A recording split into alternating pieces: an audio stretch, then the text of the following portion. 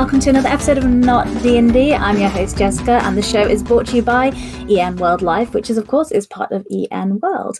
And this week I'm feeling very festive, as I have here with me in a very festive outfit, Nick. Nick, thanks so much for coming on and joining us. Hey Jess, thanks for having me. No problem. And we are here to talk about your game Hometown Holiday, which I was so excited to see when I saw this existed, and I'm delighted to see this existed. But we will talk a little bit about you and your background before we get into it. But yeah, let's just jump into talking about you as the guest. So, what do you do in tabletop RPGs? Making your own games. How did you get started with doing that? So I am a board game designer professionally, like in my day job, and then I was working at this story is probably going to sound, the details of which are going to be a little familiar. I was working at Hasbro a few years back, not that part, but then we did a Extra Life crowdfund, and we played D&D at one shots, and so that was my kind of first foray into RPGs, doing these little one shots and stuff, and then eventually I didn't play too regularly, kind of like bounced off one kind of a longer campaign group. Then we did a one shot that I tried DMing for the first time, and just to show my complete lack of awareness of anything else at the time, it was D&D, the system, but my twist was that it was like 4 young kids in modern day America, and one of them is secretly an alien. And like, if I'd known better, I think that's basically just kids on bikes. It sounds of it. Yeah. So you invented kids on bikes with a different system. I didn't know that existed yet. Yeah. Sure. Yeah. But I'd go to some conventions and things for work, and get to start playing in just little one-shot events, and started to explore other systems and things. And then started DMing a little bit over the pandemic, and I kind of had a couple different ideas in my head for like, I guess like these kind of things could work as games. And I had also just before the pandemic hit found out about I know Zine Month is the community one, the Kickstarter one, cannot think of it, the thing where Kickstarter highlights RPG zines. I should know because I did my game through. I can't remember the name, but yeah, that thing you're talking about. Sure, yeah. I can remember the indie one, so that's good. Zine Quest, there we go. I ordered a couple games through Zine Quest, and that was just really eye-opening in terms of seeing these smaller games. They're way lighter on rules. I mean, when I was doing D&D, even when I was DMing, I will be honest, I never read through that booklet even a little bit. It was kind of like I had played in groups and learned how to play that way, and then I kind of it's like playing by oral tradition, But seeing these tiny books that weren't like just stacks and stacks of just rules upon rules, some of which maybe I'll use, some of which maybe I won't. It was just like, this is like super straightforward.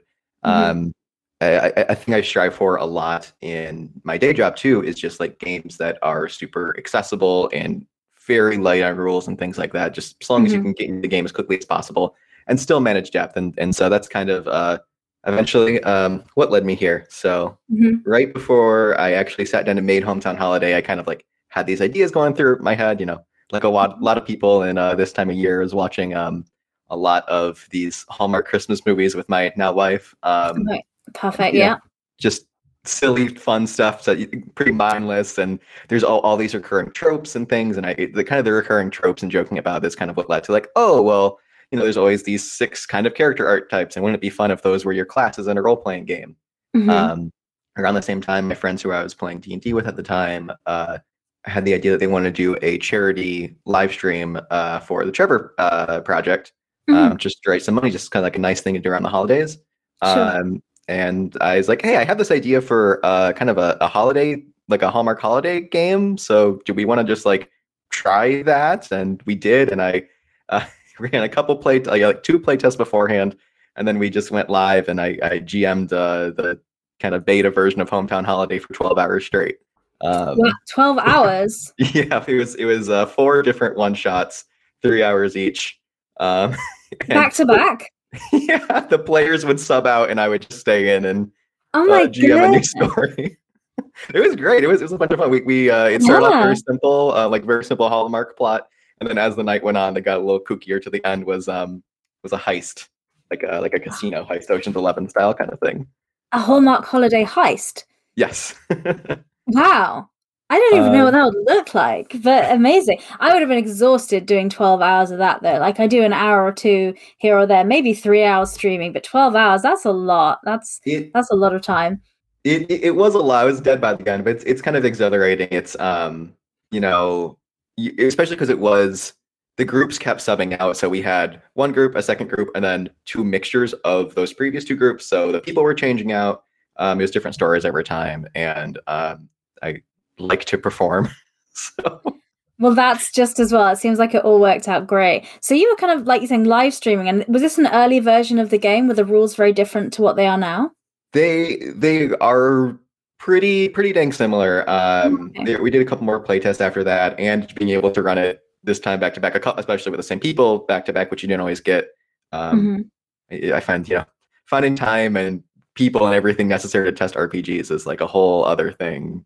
Yeah. Because I mean, like finding time to schedule a game that already exists that everyone has good faith in is something, and then be like, hey, instead of playing that thing we were planning on, how about we do this one that I don't know if it works or not. Um, it can be challenging. So this was a good opportunity to test. Yeah. Um, Yeah, for sure, for sure.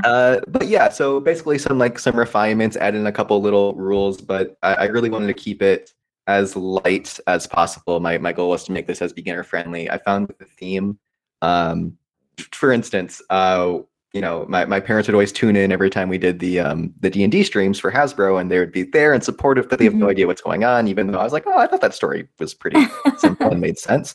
Yeah. And then they would tune in and watch this, and oh, I perfectly understood what's going on. So I think that theme, already being familiar with like, okay, it's the setup of a TV rom-com. I know what's going to Mhm. happen. I can follow what's happening.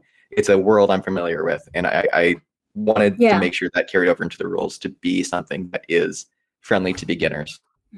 Definitely. Well, like you say, I think when you're introducing a new game to somebody, if they know what the theme is, it's already so much more easy and comfortable for them to jump in because, like, they know the reference points, they know the tropes. So speaking of kind of the reference points and the tropes, shall we dig into the game a little bit and how it works? So, how does Yeah. character creation work? Kind of the premise of the game, it's inspired obviously by Hallmark holiday movies and Hmm. all those kinds of things. The premise is that each player is kind of their own protagonist in the same Hallmark rom-com. Hmm. And they all have their own separate meet cute with a love interest played by the GM. And Hmm. then for the rest of the game, they're trying to resolve the kind of standard plot, which is like, oh no, there's like a millionaire trying to destroy downtown, or the Christmas tree farm is in danger, or there's an ice skating tournament, something like that. um, Hmm. and then kind of in alongside that, everyone is vying for the affections of the love interest, so everyone's kind of like trying to do things, is trying to kind of save the day in an effort to impress the love interest the most, trying to like bond with Hmm. them, but also resolve this kind of bigger plot together. So for the character creation, there's just 6 simple roles. We call them classes. Yeah. Um, they are like classes. We call them roles. Yeah. Yeah. um, Yeah. and they're all, like I said, they're all tropes. So they're this one that you're showing here, the heart of Main Street. So this is the plucky Hmm. small business owner. Yeah. Maybe they're overworked. Hmm. They're used to having to be scrappy to make ends meet. Hmm. But they're kept alive with their holiday cheer and things like that.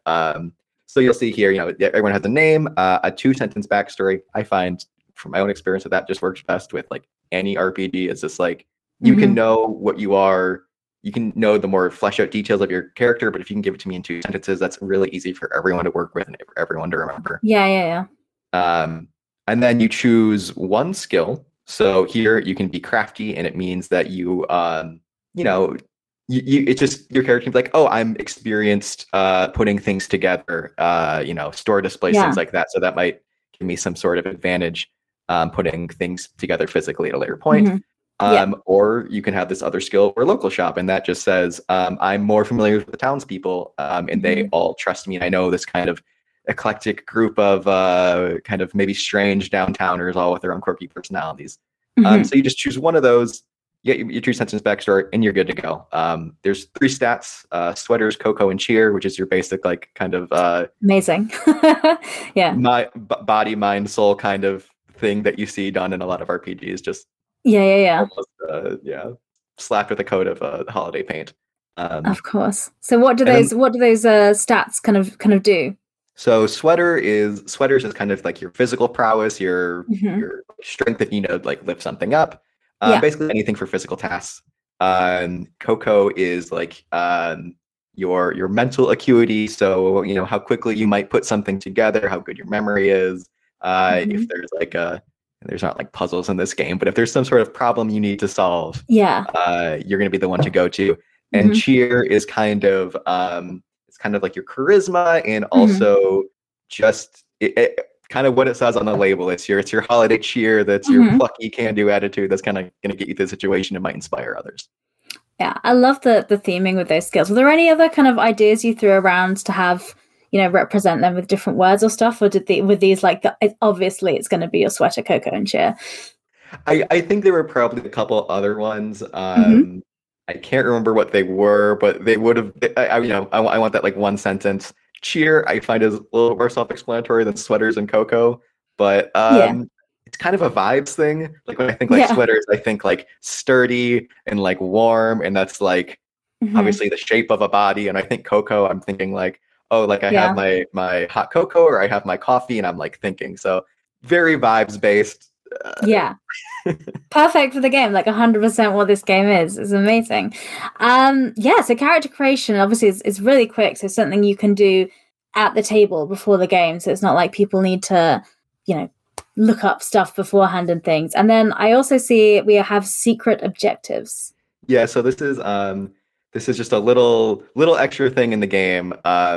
So at the beginning of the game, everyone rolls there's a list of 6 secret objectives on every character sheet. At the beginning of the game, you roll a d6, you pick a corresponding one. You don't share it with anyone, and then that just gives you an extra little thing to try to do throughout the game. So, for instance, here, if you rolled a 2 at the beginning of the game and you're the heart of Main Street, you have a secret objective to sabotage a competing business.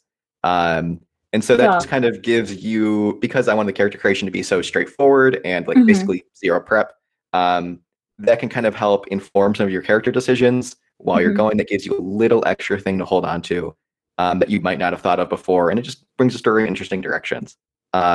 Functionally, the game is actually a competition. It is who, normally who, the GM is keeping track of, oh, this person had a good interaction with a love interest, or they've done something that really impressed them, or, oh boy, they really messed up and made a fool of themselves in front of the love interest. So there's kind of this loose point tracking system.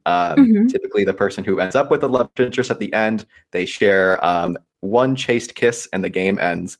And usually they go on to be the winner. But if someone was in like second place and they completed their second objective or their secret objective and the first person didn't, then they're the winner. It's really not about that. It's like technically a competitive game. I think that's some holdover from my board game design, and I fiddled with leaving it in or taking it out.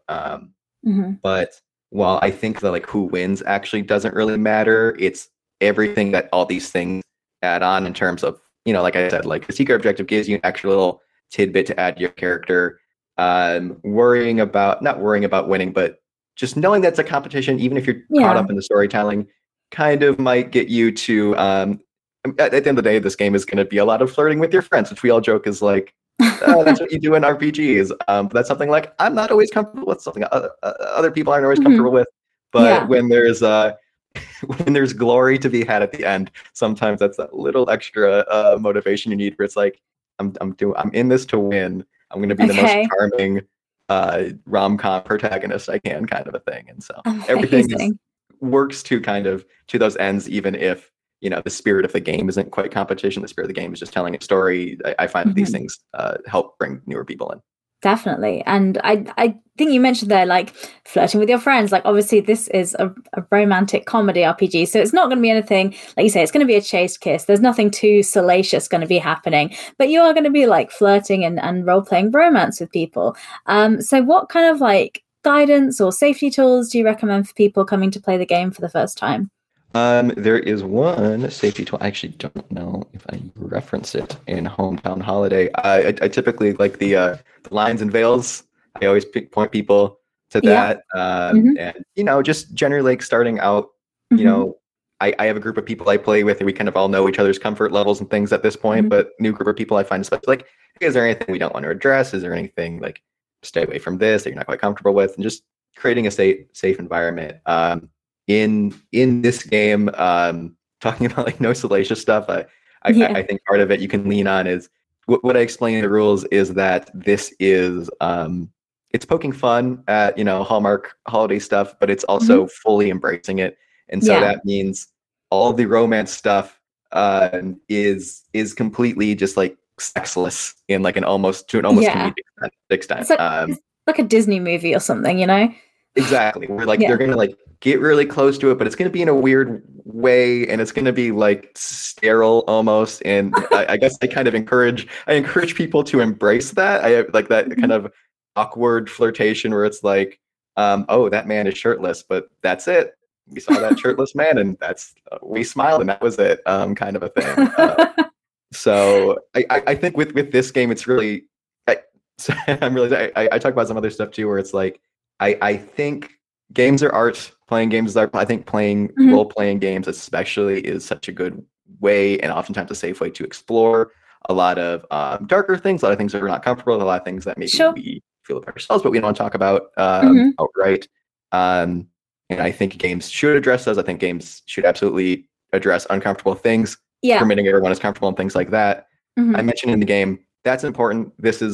This game, like, that's just not the tone. You can, if you really want to, if this system is not really going to support that. I encourage people to, as much as they can, like, take on the tone because it is a familiar theme.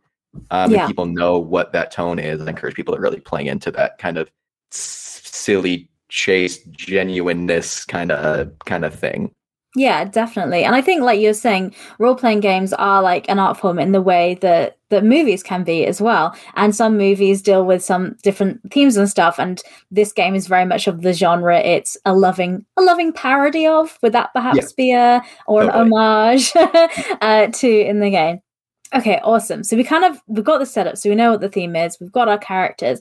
What does a game look like? And how long would a game kind of take? And how would someone running the game structure the narrative of the story?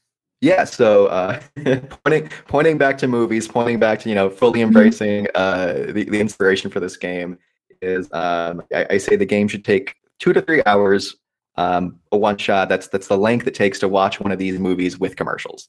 Okay, yeah. So the amount of time you'd be spending in this world anyway.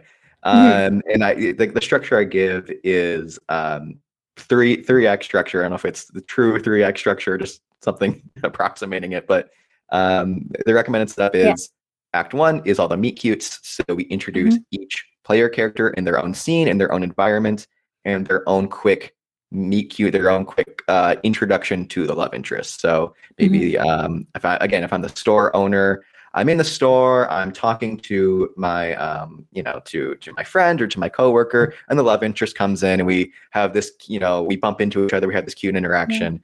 I fall off the ladder when I'm stacking the shelf, and they catch me. Exactly. Yeah. Then I'm so in this genre. Yeah, carry on. They leave. That scene ends. We go to the next person. Their role might be dating a jerk, and they've come home from the city with their just real Christmas holiday hating yuppie boyfriend. And they're driving down Main Street, and oh no, we had a low impact crash with the love interest. This is my favorite go-to moment. Yeah. Having the love interest be hit by a car, and then you gotta love that a lot. But they're not really hurt. It's fine. It's fine. Oh no, they're not hurt. They of course they stand up, they brush it off. Their sweater is slightly damaged. No big deal. But then that gives them a talking point to then that character, and then and so on. So we go around. That's Act 1. The end of Act 1.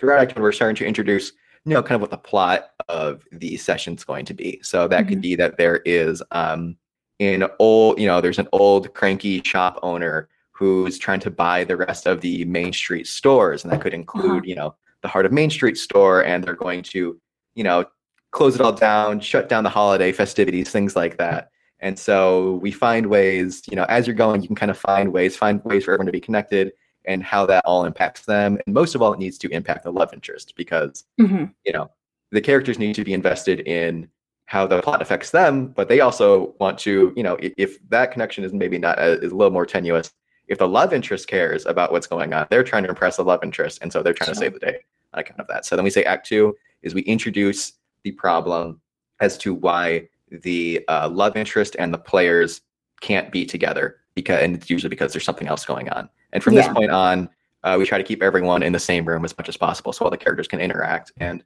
I find that even though it's technically a competitive game, everyone is always on the same side. And again, that just goes back to the tone of the genre, where it's like we're all cheery, we're all going to be friendly with each other. And then Act 3 is we are resolving that issue, and we are wrapping things up, and someone ends up with a love interest, maybe 2 other characters paired up.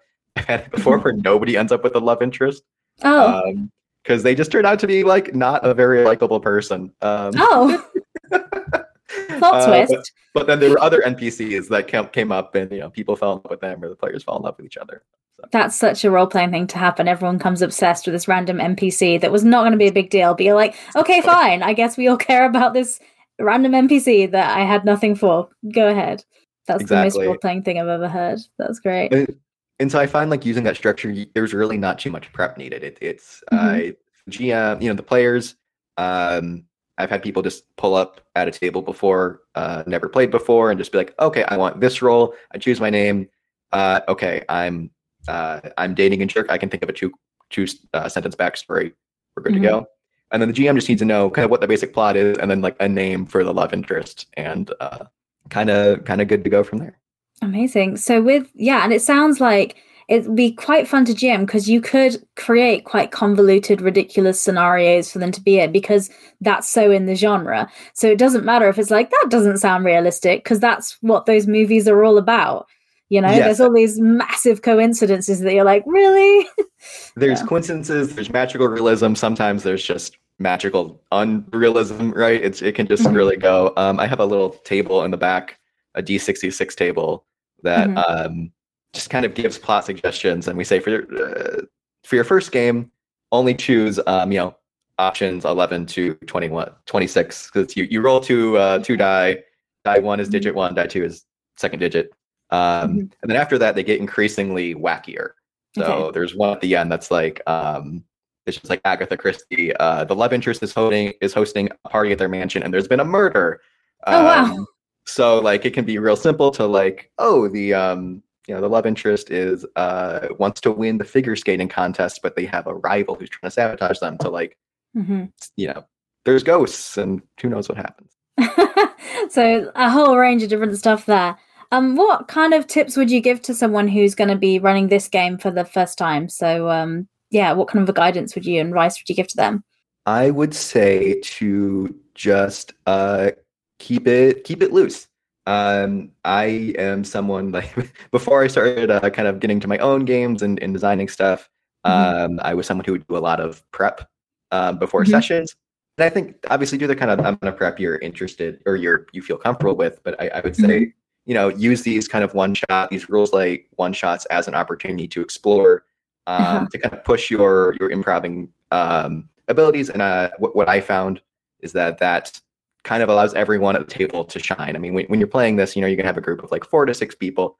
There's not going to be an awkward pause or anything or any kind of hold up, because everyone's going to be excited about, like, they know what a Hallmark holiday movie is. They're excited to come in with their jokes and their tropes and things. And so I think this is a good one to just try going in and kind of letting everyone shine, letting everyone collaborate without necessarily knowing where it's going to go. Yeah, I think that's great advice. And I think another key part of prep for this would be to watch some cheesy holiday romance films, obviously. Absolutely. Yeah. know your source material would be the key thing there.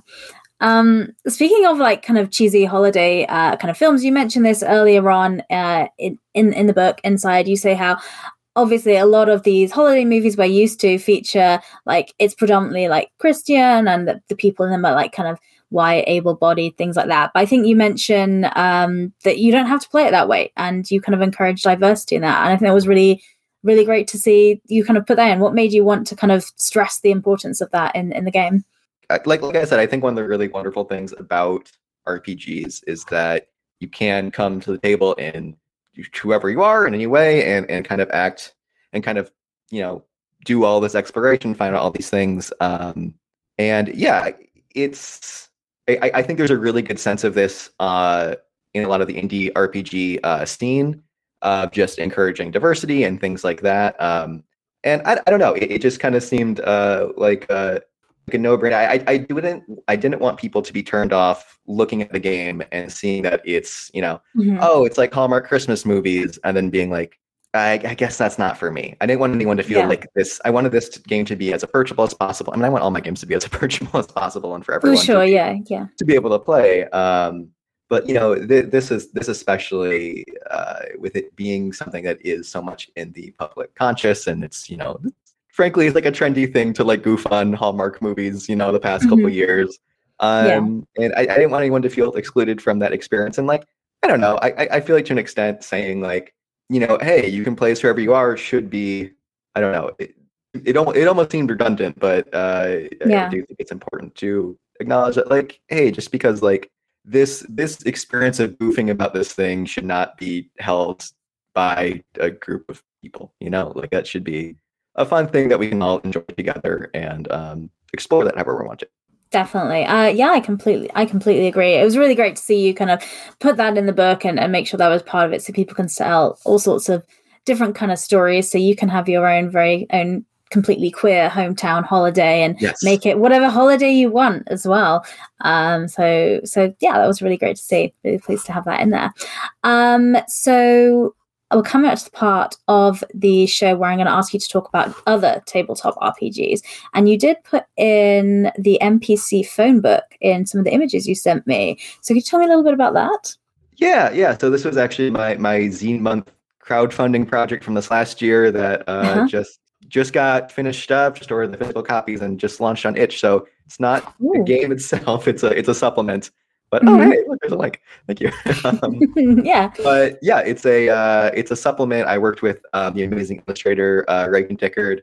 So it's a collection of over 60 NPCs. I talk about 2-sentence backstories. These are like 2 to 3 sentence blurbs of just here's a character with a silly name, and here's like just a premise of who they are. Sometimes it's something really really simple, just about a character. Sometimes who the character is really informs what the world is. But the idea is if you're doing your you're doing your GMing prep and you need to throw a character in there and you're like, I want to add some little interesting thing to this. This is just a resource of characters that you can pull from. And I kept the blurb short because one, I wanted to make them system agnostic. I wanted this whole thing to work with any system. So there's characters who are fantasy, there's characters who are like contemporary, there's characters who are sci-fi, and I wanted it to be able to work with any system, to be able to use this resource. And sorry, I forgot where I was going.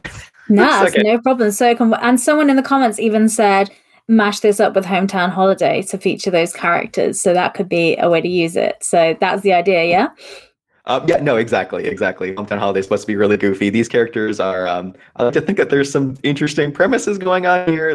One of my favorites is a character named Dark Patricia, and she's kind of the trope of, I'm the evil clone of this other person. But the other person died before they ever met Dark Patricia. Normal Patricia died before Dark Patricia ever met her, completely unrelated. And so Dark Patricia is just this like, I don't know, kind of like walking existential crisis of like, I am supposed to be the evil person of someone who does not exist anymore. So I think there's some like interesting concepts there, but they're also all kind of silly. I tried to make sure that I just wasn't writing like 60 funny little guys that every one of these 60 little guys also has something interesting going on that you can use to inform your game world. But amazing. That all sounds great. And I mentioned, I didn't even mention, so if people have heard about Hometown Holiday and they're like, yes, 100%, it is now December, I want to play this one shot with my friends, where can they get a copy of this? Where's the best place to go? Yeah, if you're looking for digital copies, you can go to my itch page, kidnick.itch.io there on the screen. You can also go to started getting distributed through Indie Press Revolution, so you can go on there, get a PDF, and it's also it's starting to be sold physical copies around the US, but I think I don't know for sure. If you want a physical copy, IPR will ship to the US and I think certain other parts of the world, but I don't know for sure. Maybe. Well, we can get in touch and ask you there. And if anyone has any questions, you're on Twitter as well for the moment. Well, Twitter still exists. Yes, so, I'm on Twitter, KidNick1. I've always been on Tumblr, but not posting. But now I'm posting more on Tumblr because Twitter's gross anyway. So yeah, well, we'll see Tumblr. What happens. Yeah, exactly. So tumblr.com/blog/KidNickGames is the link. I'm glad it's there because I would not have remembered. No problem. So it's on the screen if you're watching live, and if you're listening to the podcast, the links will be in the show notes for all those wonderful places there. So is there anything you want to share about Hometown Holiday? Anything that I forgot to ask you, or any closing statements you want to make about the game? Yeah, there's one feature I want to call out that if you're playing or if you're interested in playing, you're like, I don't know, maybe I'm a little apprehensive about jumping in and being one of these main characters, or the flirting aspect honestly just kind of makes me uncomfortable. I want to take a backseat to that. One of the 6 roles is the friend, which plays on the trope of the kind of omnipresent friend that's always in these movies. That they're always giving sage advice. They're always just there, frankly. So the friend is there in every scene. But the way that they could win the game is just by giving good love advice to the other players. So they don't have to do any of the flirting. They can if they want to. One of their secret objectives is to end up with one of the player characters. But so that's just another little thing that, it sounds interesting, but you don't want to, jump in all the way. It's an easy way to try it. That's really great. And I love that because the friend is always there. And they seem to only exist for the protagonist and don't have their own stuff going on. Like the protagonist's like, oh my gosh, this is happening to me. And the friend's like, I'm right there. And it's like, do they not have a job? Do they not have like their own stuff going on? Absolutely not. No. That's a thing in the game. Actually, everyone writes a 2-sentence backstory. The friend does not have a backstory. They exist really put there. There's something that feels so sad and deep about that. No, it totally is, yeah. Yeah. Oh, correct. Talk about existential crisis we're talking about earlier. Okay, that's great. But so Hometown Holiday, you can check that out and get that on the links we've just mentioned there. So Nick, I also want to ask you before you go, which I ask everyone, is do you have any recommendations for indie tabletop RPGs? The rules are it can't be a game that you've made, because we've just spent a bit of time talking about your game, and it can't be Dungeons and Dragons either. That makes sense. Yes, one of my absolute favorites to play with my group who I do RPGs with, like we're doing D&D, now we're doing Monster of the Week. Sometimes like not everyone can make it to a session. Sometimes it's like we want to get together and play, but we're just not feeling the like weight of like going into like a campaign and like the kind of heavier stuff. Parsley by Jared A. Sorensen is really fantastic. Like I talk about striving to make beginner friendly games. Like Parsley is the, I think, best example. So the premise, if you're unfamiliar, is that it is kind of like an old school text adventure, where it's like you're in a room, there's an exit to the north and the west, and you type in north. And I think those games might predate both of us, but it's kind of you to say, but no. But yeah. The GM has a book basically where it lists everything that you say. So like if I'm the GM, it says exactly everything I say. I give the options. I can elaborate. Like there could be like a hiker on the trail, and you can talk to the hiker, and the book gives you specific interactions with the hiker.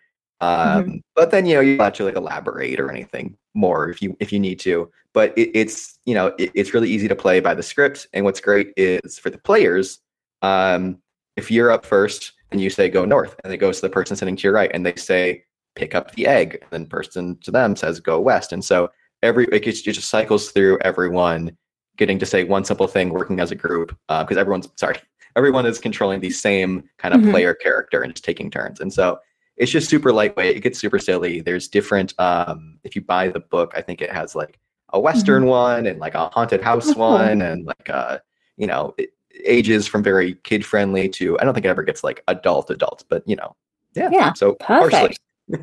I love that. That's a great recommendation. And we'll see if we get them on the show next year, because that's secretly why I ask all my guests about it. So I can just get recommendations for future guests.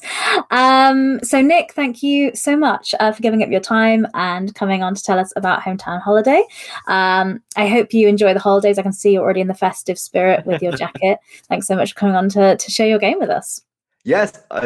Hey, thank you so much. This is such an honor to be on. I was looking at the guest list and be like, oh my God, there's so many big names here, and they want me here too. Of course. I'm gonna give a quick shout out to AA Voigt here, to Aaron Voigt here, who was sending in a comment.